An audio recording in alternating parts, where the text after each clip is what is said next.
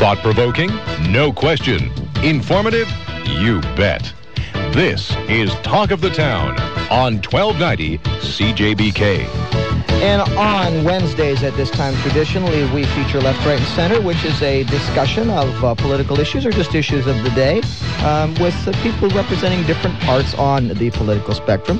Not necessarily hard left or hard right. Sometimes they're all over the map, too, depending on the topic, and we like that because it's all about stimulating ourselves and thinking about the issues out there. Joining us today are the two gentlemen who began this program with us, and it's always a treat to have them back together. Bob Metz and Jim. Jeff Slimmer. Hello. I would like this morning to prevail upon you two fellas to put your prognosticating caps on for me, if you would. I want to take a look at Canada 5-6 years from now, and I want to ask you guys whether you think we are going to see any significant change in the way this country is run. And I'm talking particularly about the Liberal government. It's no secret that I've gone after Liberal politicians, but I've gone after Tory politicians. If I have a problem with what they're doing, I talk about it. The national government in Canada is the Liberal government, so we do spend an inordinate, perhaps, amount of time talking about them, but that's sort of unavoidable given that their dominating presence on the political scene.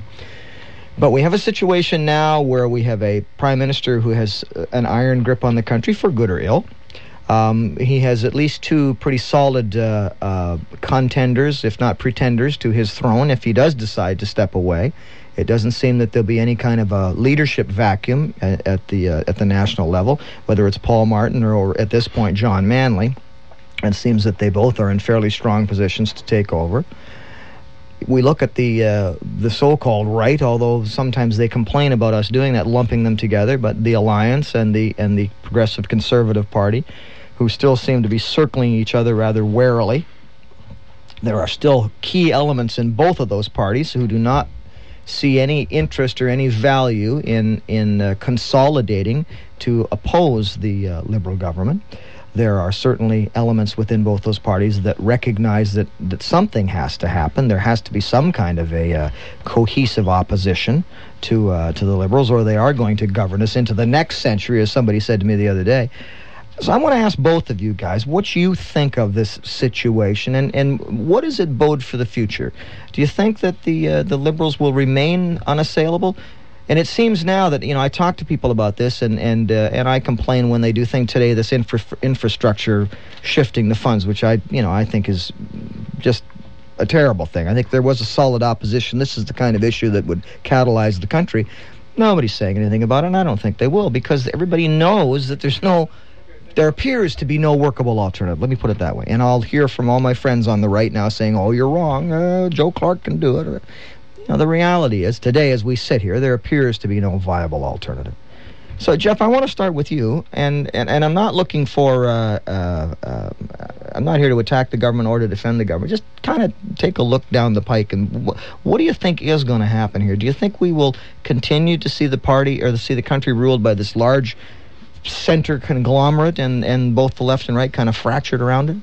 Well, we won't always have that. I guess we may tend to have that, just because I think that the Liberals, for one thing, the Liberals are a party who firmly say that they're not an ideological party, that they're a party of polls, that effectively they just try and give us what we say we want. Mm-hmm. So that's been a pretty successful formula. But on the other hand, I remember reading an article in Maclean's that I'm trying to think of when it was, but sort of the mid-'80s, I think. And the big headline was, "Is the Liberal Party dead?" At that time, it had just been wiped out, mm-hmm. and the prediction was it will never come back again. And obviously that was a premature obituary.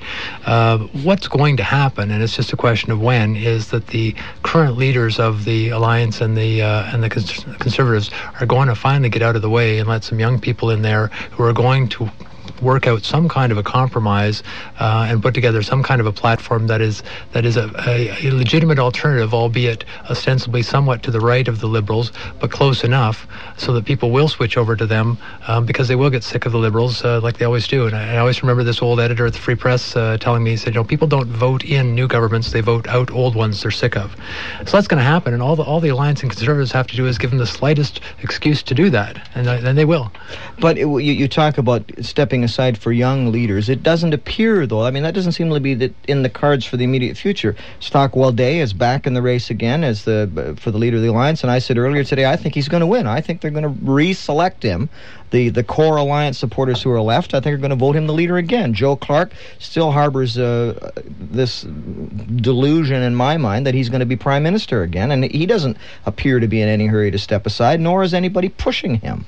So how long are we going to have to wait for that? And Bob, I'll maybe shift to you.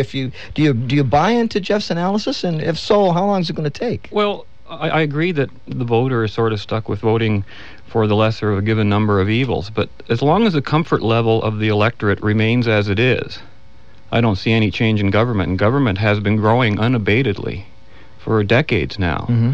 Taxes go up. They take taxes combined is the greatest single expense any individual has in his personal lifetime, greater than his living expenses, greater than his commitment, greater than his mortgages, greater than everything. That's how much of our money goes to government. That was not what this country was designed to be. You know, there was a time when 5 or 10% total tax rate was considered outrageous. If government took that much. But we've bought into this socialist philosophy, and I hate to say it, but the PCs and the Alliance and Harris's PCs as well, they all buy into it. And as long as they do, the future is going to be a pattern of what we've constantly seen. Fewer services for more money, higher taxes, people having to jump the queue by going to the States to get their health care, and you're just going to see more and more of that. But you did say a minute or two ago about the sort of the public level of acceptance, and the public does seem to be relatively satisfied with the way things because are. It's not affecting enough of them yet. You know, the action's always on the fringe. Even during the Depression, we still had over 80% employment. You know, so you're always talking about a fraction of people who are affected by major events that we all sort of take on ourselves in a way. But that's the issue, is that as long as the mass majority are fairly content with their lifestyle, you know, on the private, if I was talking about the private market right now, I'd tell you the future looks kind of bright. Technology is always moving up. Computers get faster every 3 months, and that puts tremendous power in the hands of individuals, both to earn income and to avoid government.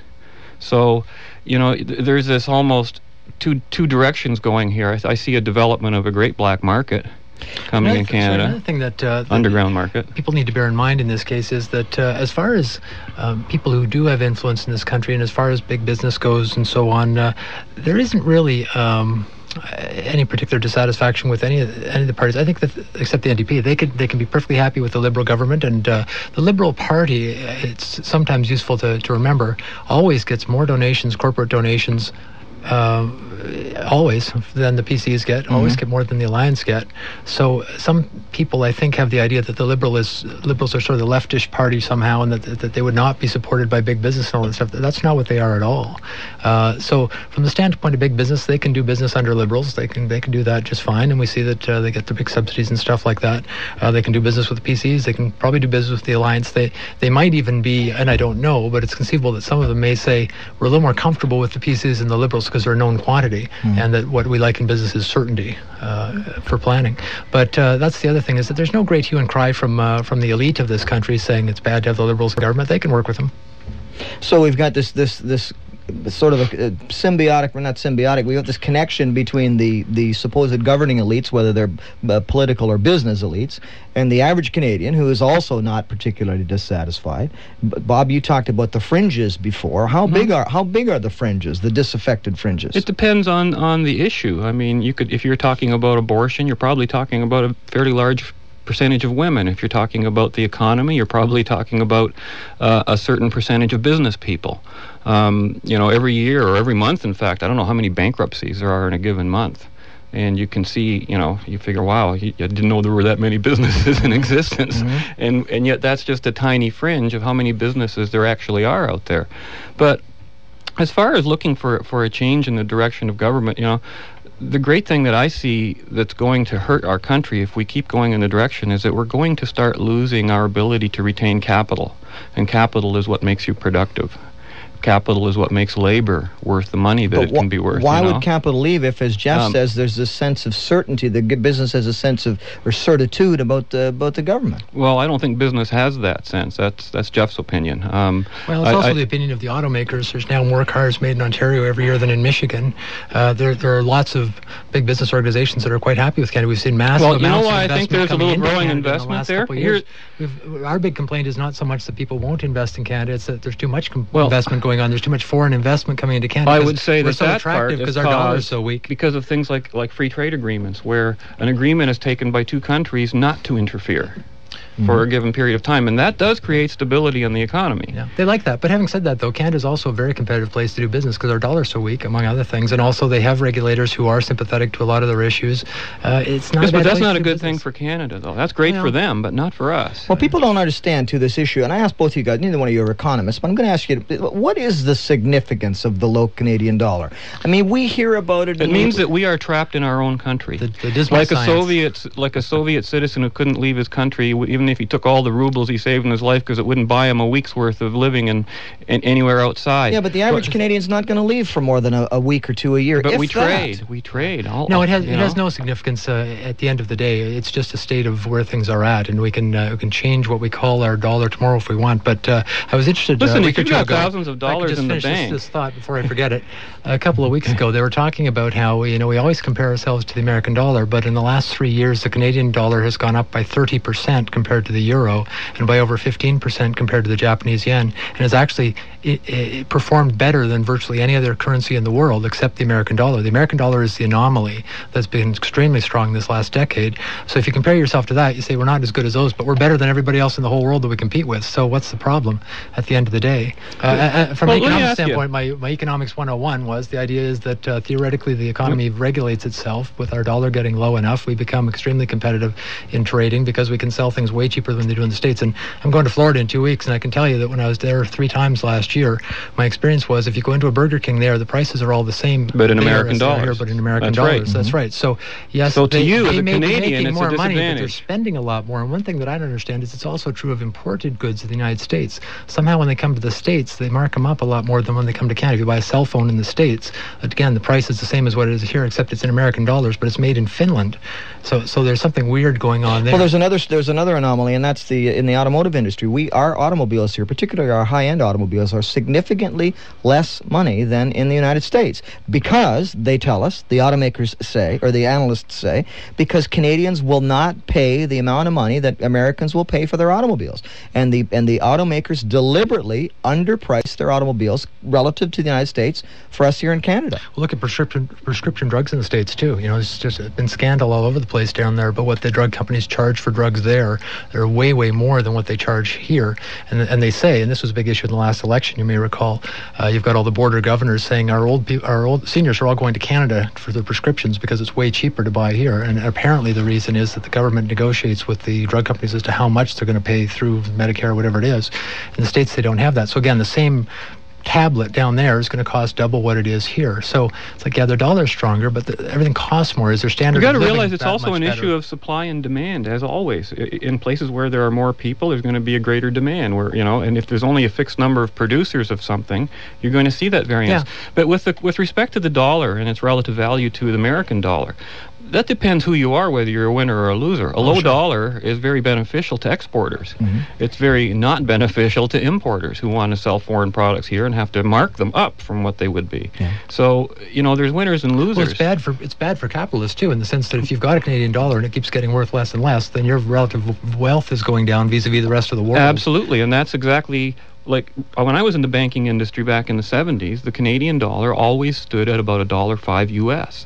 We were 5 cents more, and that didn't hurt our trade, and it didn't do everything, but it gave us the second highest standard of living in the world. And now what has happened is our dollar's worth half of that because of incredible government spending that was unprecedented when the Trudeau years came in and has never abated since. And so we suffer our complete standard of living. You know, it's hard to say. Our standard of living is no you- worse than it was then. No, but it's no better either, and it should have been infinitely well, but it better. isn't anywhere else either. But Because they're I all was struck doing the back same in thing, Jeff. 1970 by I remember a motor trend in those days. You could buy a Pinto for $2,000, and it's great now to be old enough that I can tell my kids the old days. You know, you kids nowadays, you wouldn't believe I bought my first car for $300. But at the end of the day, though, You can still buy a car for $2,000. as much as I'm the first one to complain about things in Canada and things in Ontario today, the problem is at the end of the day, you look about whether it should be the Liberals or somebody else running it, whether a dollar should be worth more or less. This is a good time to be living in Canada. We're on that cheerful note. We're going to pause for just a second. Bob Metz and Jeff Schlemmer with us today on Left, Right, and Center on 1290 CJBK. We've got some important messages coming your way, and we'll be right back. This is Talk of the Town, where interesting people talk and London listens.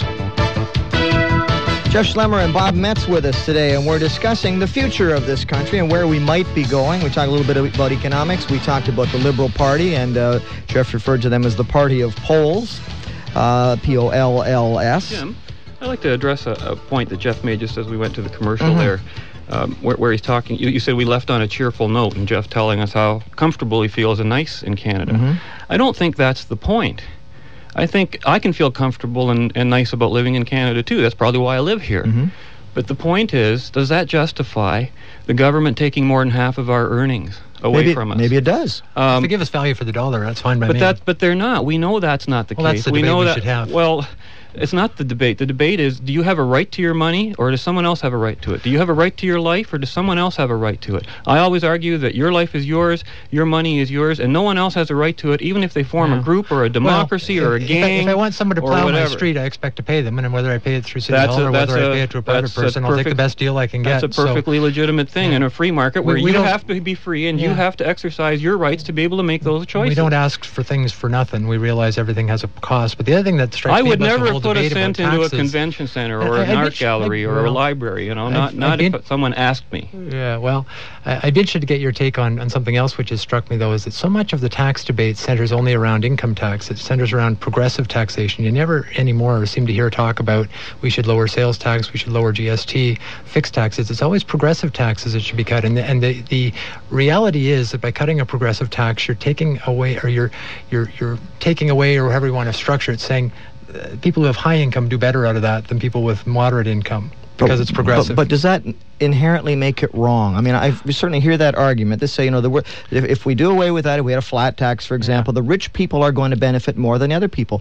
And it's always said as though that's a justification for not doing and it. that's another issue. And that's what I'm saying is that The issue is we not- always frame tax cuts, or at least when I hear tax cuts, it's about everybody's going to benefit. But we don't hear the debate about not but this kind of tax cut. This kind of tax cut will benefit wealthy people more. And if that's the case, we should have that debate. And the government should say, we're going to reduce this tax. It's going to have the effect of reducing tax more for wealthy people. We think that's appropriate because there should be a flat tax. Wealthy people shouldn't pay a higher percentage of their income. But We they're should be never brave enough to encouraging come out and wealth say at that. They every always try and clothe it opportunity. in all of us.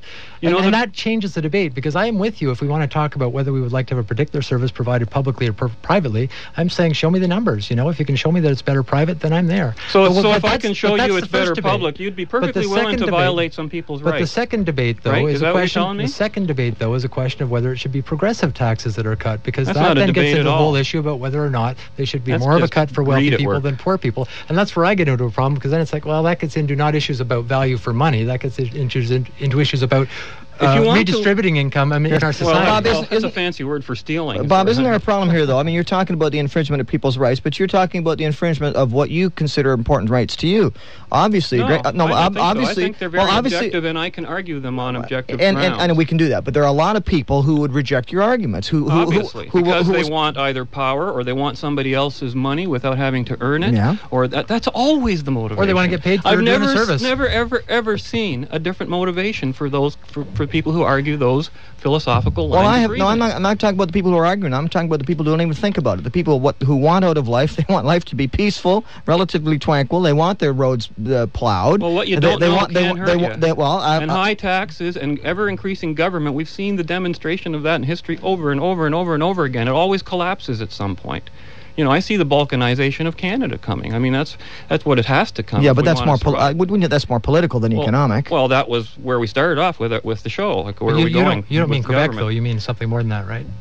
Oh, I mean the whole country, you know, in various ways. But most importantly, if you want to live in a country with wealth and most evenly distributed amongst the people, that's a capitalist country. And you have to allow the rich to accumulate as much capital as possible, because capital is what gets invested into the machinery and the technology that lets the lowest guy on the totem pole. So it's not a question of whether we should all have lower taxes. It's a question again of whether we should have an aristocracy and our wealthy people should have all the money or not. Every dollar of tax destroys a dollar of capital. So it works twice against you, and that's why our ideological slogans that they can throw out. This is not ideological, though. Well, it is, and it's good, but it's tied to reality. Okay, I want to bring this back. You're honest enough to say it, at least. You say the wealthy people should have a lot more money, and what bothers me is the politicians won't say that when they achieve that result. Because they're appealing to people like you. I know. Who they know are money-grubbing, and they get money from other people, so they have to tell you what you want to hear, so you'll vote for them. You can never be a politician. Well, I want to come back to where we started then. No, we've been talking about potential for tax reform and so on, but the reality is that obviously most Canadians just aren't interested in those debates. They just don't care. And I disagree. I would tell you that most Canadians aren't aware of the debates, as I wasn't until I became aware of it. They can inform themselves, you know, if you want to know. Really. It's not easy to find out the I'm not saying it's easy, but you can do it. Yeah, but I put it to you that I talk to people every day. That's my job, both on and off the air. And most of the people I talk to, even the ones who are politically aligned with one party or another, the bottom line for them is, I don't want my life complicated. I don't want problems. I don't want trouble. Are my kids in a decent school? Generally speaking, yeah. Do I have health care? Well, it's not as good as I'd like it to be, but yeah, we still got a few doctors left. Can I survive after I pay my tax bill? Yeah, I bought a new car last year, and we have roast beef every Saturday. Well, that's what they want. I fear for the future of talk radio. We're all I've been down into the Caribbean and into some of those poor countries. They talk the same way. And they're way worse off than we are. So that, to me, is not an argument for going in that direction. But they're not getting what we've got. I mean, that's the crucial difference. What's going to happen with us, too. The other thing is when you step why are you on the air every day complaining about not getting enough funding for the doctors? The doctors are leaving the hospitals. The hospitals are underfunded. The nurses are overworked. What do you think is causing all that? Well, nobody's saying it's perfect. We're saying, broadly speaking, Canada's going in the right direction, and these are details we need to work out. Well, I'm not convinced it's going in the right direction, but what I'm saying is it's going in a direction that seems to be supported by a majority of its citizens. So you talk about Canada. Canada's not flag wavers in the way the Americans are. Do you believe in individual rights Canada. and individual responsibilities, or do you believe in collective rights and collective responsibilities? Well, apparently more Canadians believe in collective rights than individual rights. And that has a consequence, whether you understand it or not, whether you're aware of it or not, whether you think about it. No, it does not. For a period of time, as long as there's a balance. We live in a mixed economy. It's not one way or the other. And the thing that supports the economy is capitalism. Every other system is a parasite on capitalism. The thing that supports the economy is you and I getting up and going to work in the morning, and everybody else. That's the work product. No. If you didn't have the freedom to get up and go to work in the morning, you wouldn't have the ability. But nobody's talking about taking that freedom away from us. They're going to take some other freedoms away from us. Your freedom to work as a post office worker. If you don't want to work for Canada Post, if you want to be your own postal carrier, you can't. Or to work for Microsoft if you don't like Bill Gates. It's the same deal. That's true. That's true. You can't start up your own radio station or TV station even if the frequency's clear. You have to go to the government for permission. Well, you don't have that like freedom. But how many should start a radio station who wants to? Our frequencies would be jammed. But do we, as consumers, do I want to have to pick from 38 different postal companies, 37 of which might be bankrupt tomorrow or might not be bankrupt tomorrow? Well, then you stick with what you know and what you have. If somebody competes, since the deregulation of the phone companies, I think we've switched our phones maybe 8 or 9 times, and every time we get a better deal, and we've never had a problem. So I don't know why people assume that that's going to happen. But the problem is that we know where we are right now, and we say, I got some problems, but broadly speaking, I like where I'm living. The problem is if we step off this stepping stone, it's a question of where are we going from there, and is it going to be worse? And I think that's a fear a lot of people have. They say, why rock the boat if it ain't too bad? And is that part of why the Liberals are so strong? Yeah, I think so. You don't have to rock a sinking boat. The Liberals are the first ones to say, look, we want to appeal to everybody. You want a big tax cut? Here's $100 billion in tax cuts. You want to increase CPP, that's old people get, here's 3% increase. It's a little something for everybody. It keeps us all more or less sort of happy, and we get on with our lives, and we live our lives. Our lives are not about government. Our lives are about the people we know. They're about the things we do. And the government largely stays out of our way so we can do that stuff. I'm sure the people in Germany were talking just like you before before Adolf took over. I mean, that's exactly the that's attitude that nonsense. was prevalent. Germans were very comfortable with their socialist the end of a horrible, system. crushing war. It was impossible I'm reparations that couldn't be paid. The national psyche was absolutely devastated and wiped out. They were not happy with their lot. The Germans were in a monstrous collective funk. That's why Hitler got some traction. But don't forget, World War II was almost a continuation of World War I. Because it was a continuation from a historical perspective. They took a pause and then went back. The victors decided to pound the crap out of Germany economically, and it was a bad idea, and they didn't make that mistake the second time with Truman. But no, that's a totally different situation. It's amazing how you just totally divorce what's going on in the country. I mean, the country accepted a philosophy where the state was superior to the individual, where individuals were expected to sacrifice to state interests, where the country had to have a sort of an enemy to pick, and so they picked the Jews. I mean, we're getting like that today too. We've got a long way. We've got a long way to go. I think. You're talking about my membership in my Liberal Party. I go off and I vote for my leader. I go and participate in policy conventions. I've got all kinds of ways of accessing this government. You can't tell me that the government's dictating to me. I feel that I've got all kinds of entree with this government. Yeah, what are you asking for government? You want them to raise taxes, distribute more of the wealth, and that's just going to keep the productivity Bob, of the country down. I challenge you to say any time in this station that I've ever said raise taxes except once. And the time I said raise taxes was I said, if somebody says to me that if they raise taxes but were willing to give me a Porsche in my driveway and a monster home in the burbs, then I wish they would do that. Well, on that cheery note, fantasy. We are going to end our program today with my thanks to Bob Metz and Jeff Schlemmer. Jim. Always a pleasure to have you two guys together. Thanks. It's always lively. And thanks to our listeners for staying with us through this edition of Left, Right, and Center. Next Wednesday, we will be back with some more discussion of things that are going on in our society, with a political focus on it. The news is coming up in a moment or two. I want to tell you on the other side of the news, we are going to talk a little bit about tax policy. We have a guest who believes that the current tax policy is a roadblock to our prosperity in Canada and the United States. Roger Martin will join us and talk about that, and we will be back to talk about taxes and politics and stuff with Roger Martin. This is Talk of the Town on 1290 CJBK. Our program continues this morning in the last hour in Left, Right, and Center. We heard Bob Metz complaining about our tax structure in this country, and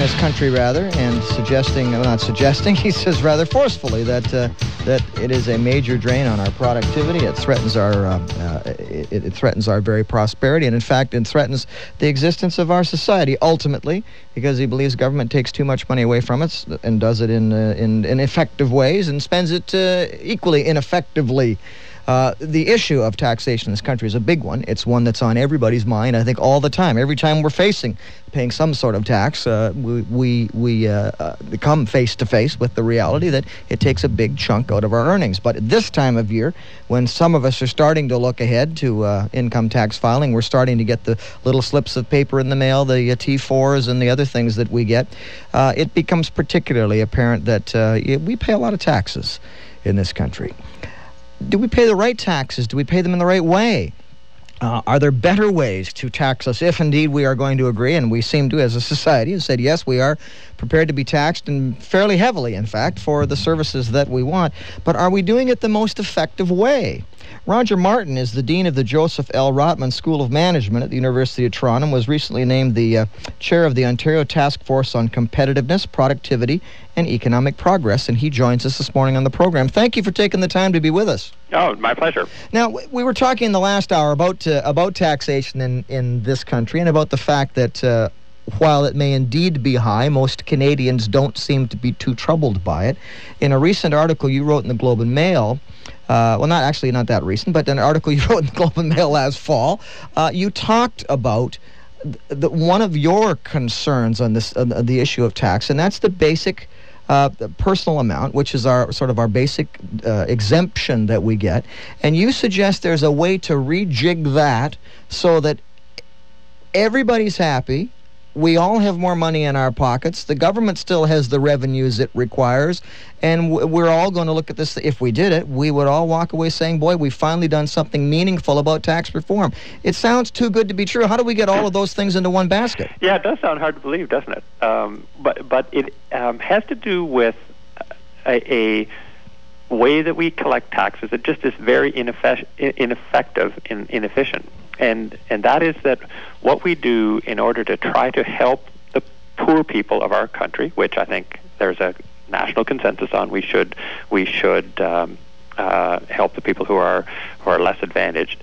In order to help them, we do something that inadvertently helps the middle class and more well-to-do Canadians in a very unhelpful way. That is, we give them a tax break on their first $7,400 of income, and because we do that, we have to take back money from their last dollars of income they earn. Now, when you say we have to do that, we have to do it if we expect the government to continue to deliver the services they're delivering at their present rate of effectiveness. Is that a fair thing to say? That's right. Right now, we collect around $80 billion of personal income tax to pay for a variety of things. And in this article, I'm sort of neutral on that question of what we do with the money. I just say if we want to collect that $80 billion, we do it in a way that hurts the economy the most it can hurt. Now, on the face of it, we look at that and say, well, wait a minute, this doesn't make sense. We're saying particularly the poor in this country, we're giving them this lovely exemption on the first $7,000 and change that they earn. They don't pay any tax on that. That's got to be a plus for them. That's right. But you're saying it's not a plus for them. It's not a plus in the following sense. After the $7,400 is tax-free, the very next amount they earn is actually taxed at quite a high rate, over 20% in Ontario. So somebody that's desperately poor, what we do is we start taxing them immediately after the basic personal amount. And then because we realize that they're desperately poor and that's totally unreasonable to give them to take their money at that level in income tax, we then create a whole bunch of other programs for them, child care, housing allowance, all sorts of other programs, each of which is actually means tested, which means if they earn another $100, those benefits are clawed back. Right. Well, that's no different than an income tax. They ask the question, of the next $100 I earn, how much will I get to keep? Answer is, in Ontario, first 22 or 23 dollars comes off as provincial income tax.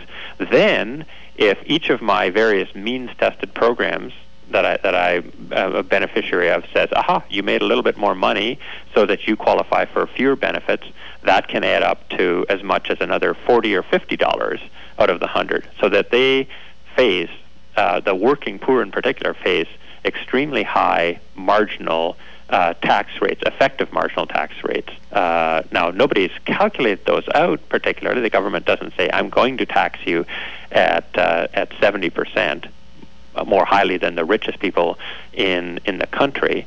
But that's how it ends up working out because of this system, which is a very inefficient way to help poor people progress. Now, some people would look at that and say, well, just a simple solution, raise the poor people's BPA. Just put it higher for them. Right, and if you did that, you'd be raising the BPA for everybody. This is what, in fact, the Alliance Party, interesting enough, this is one where I think there's, on the right, there's confusion as well as on the left. So the Alliance says raise it to $15,000. And if you did that, you would, instead of spending $20 billion of foregone revenues on the BPA, you'd spend closer to $35 billion.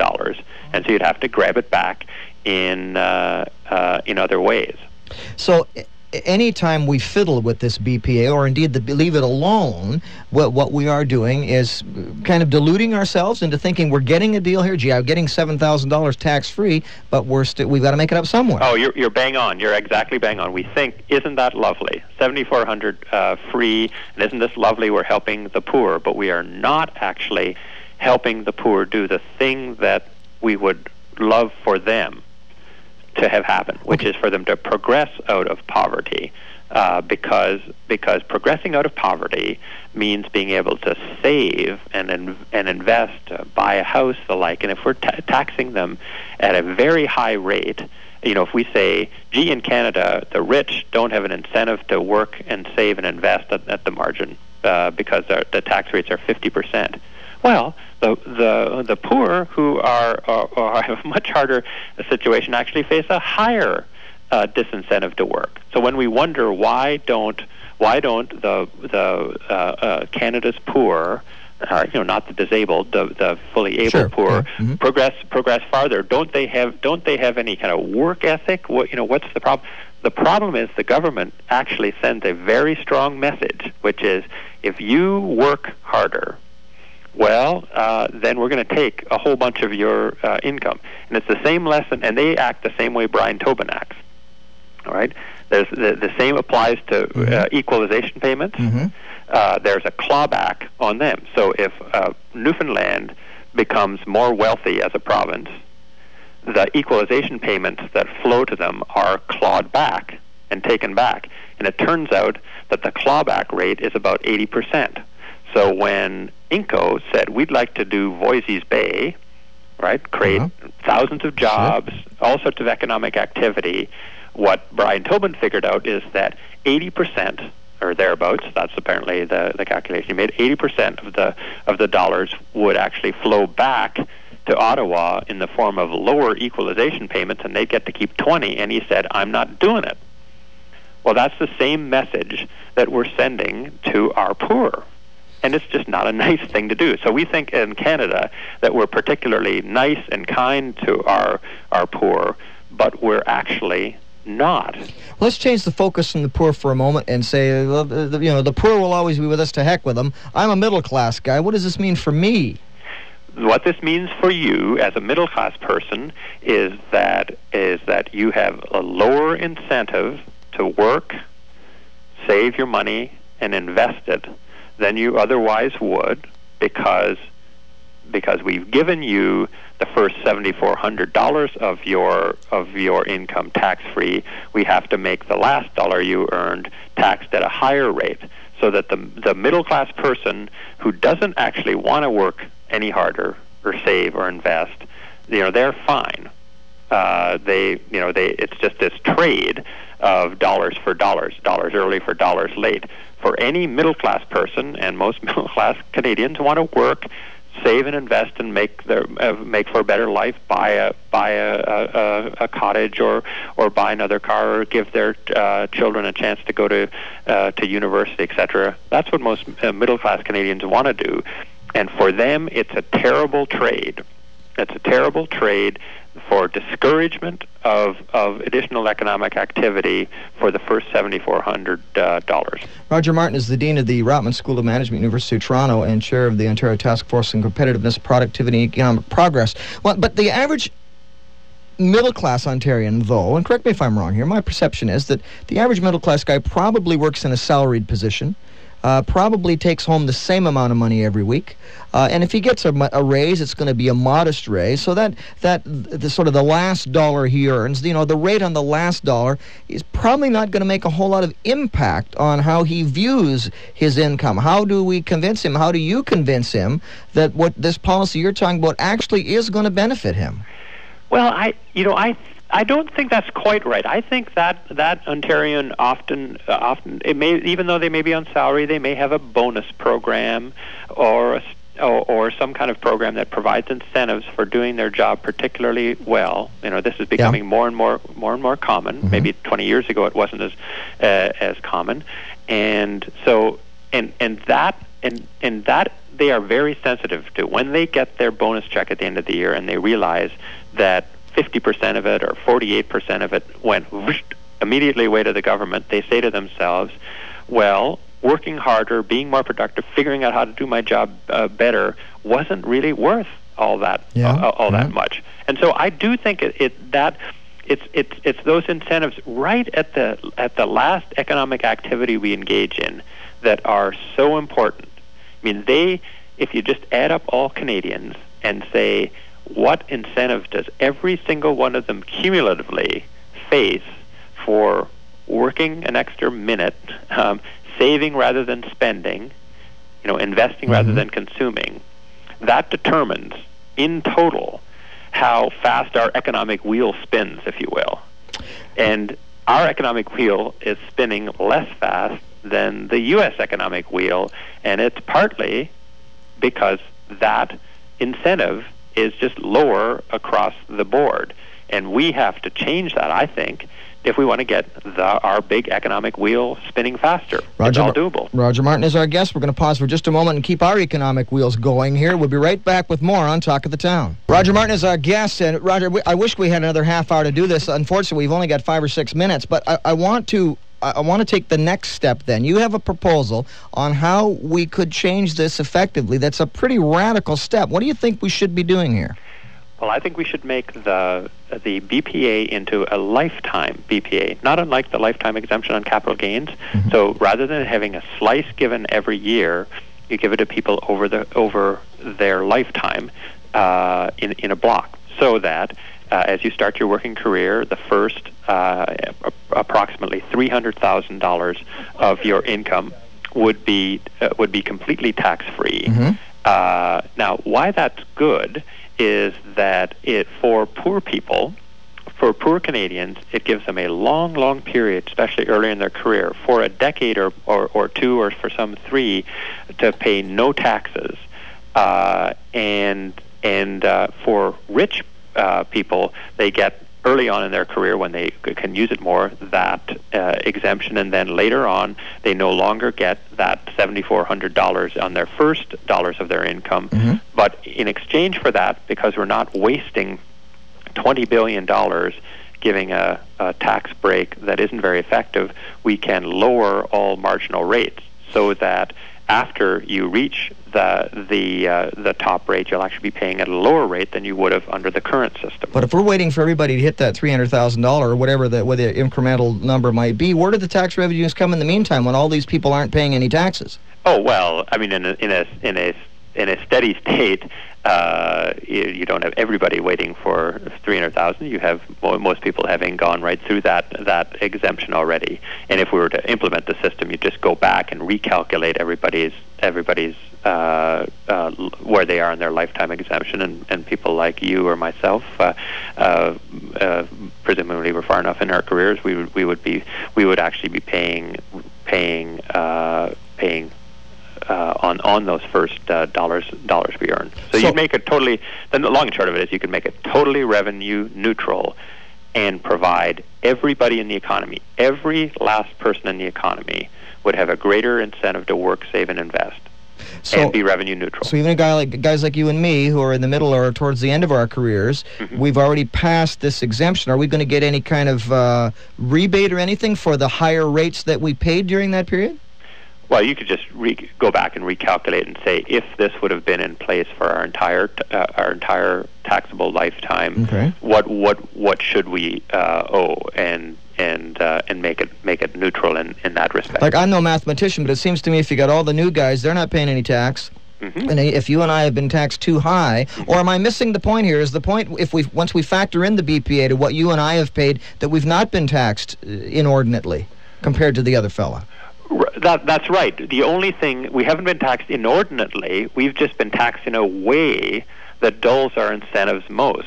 See, that's the thing. I just want to switch around the tax structure so that I can create a higher incentive to work, save, and invest for everybody. Now, who do you have to get to listen to this thing?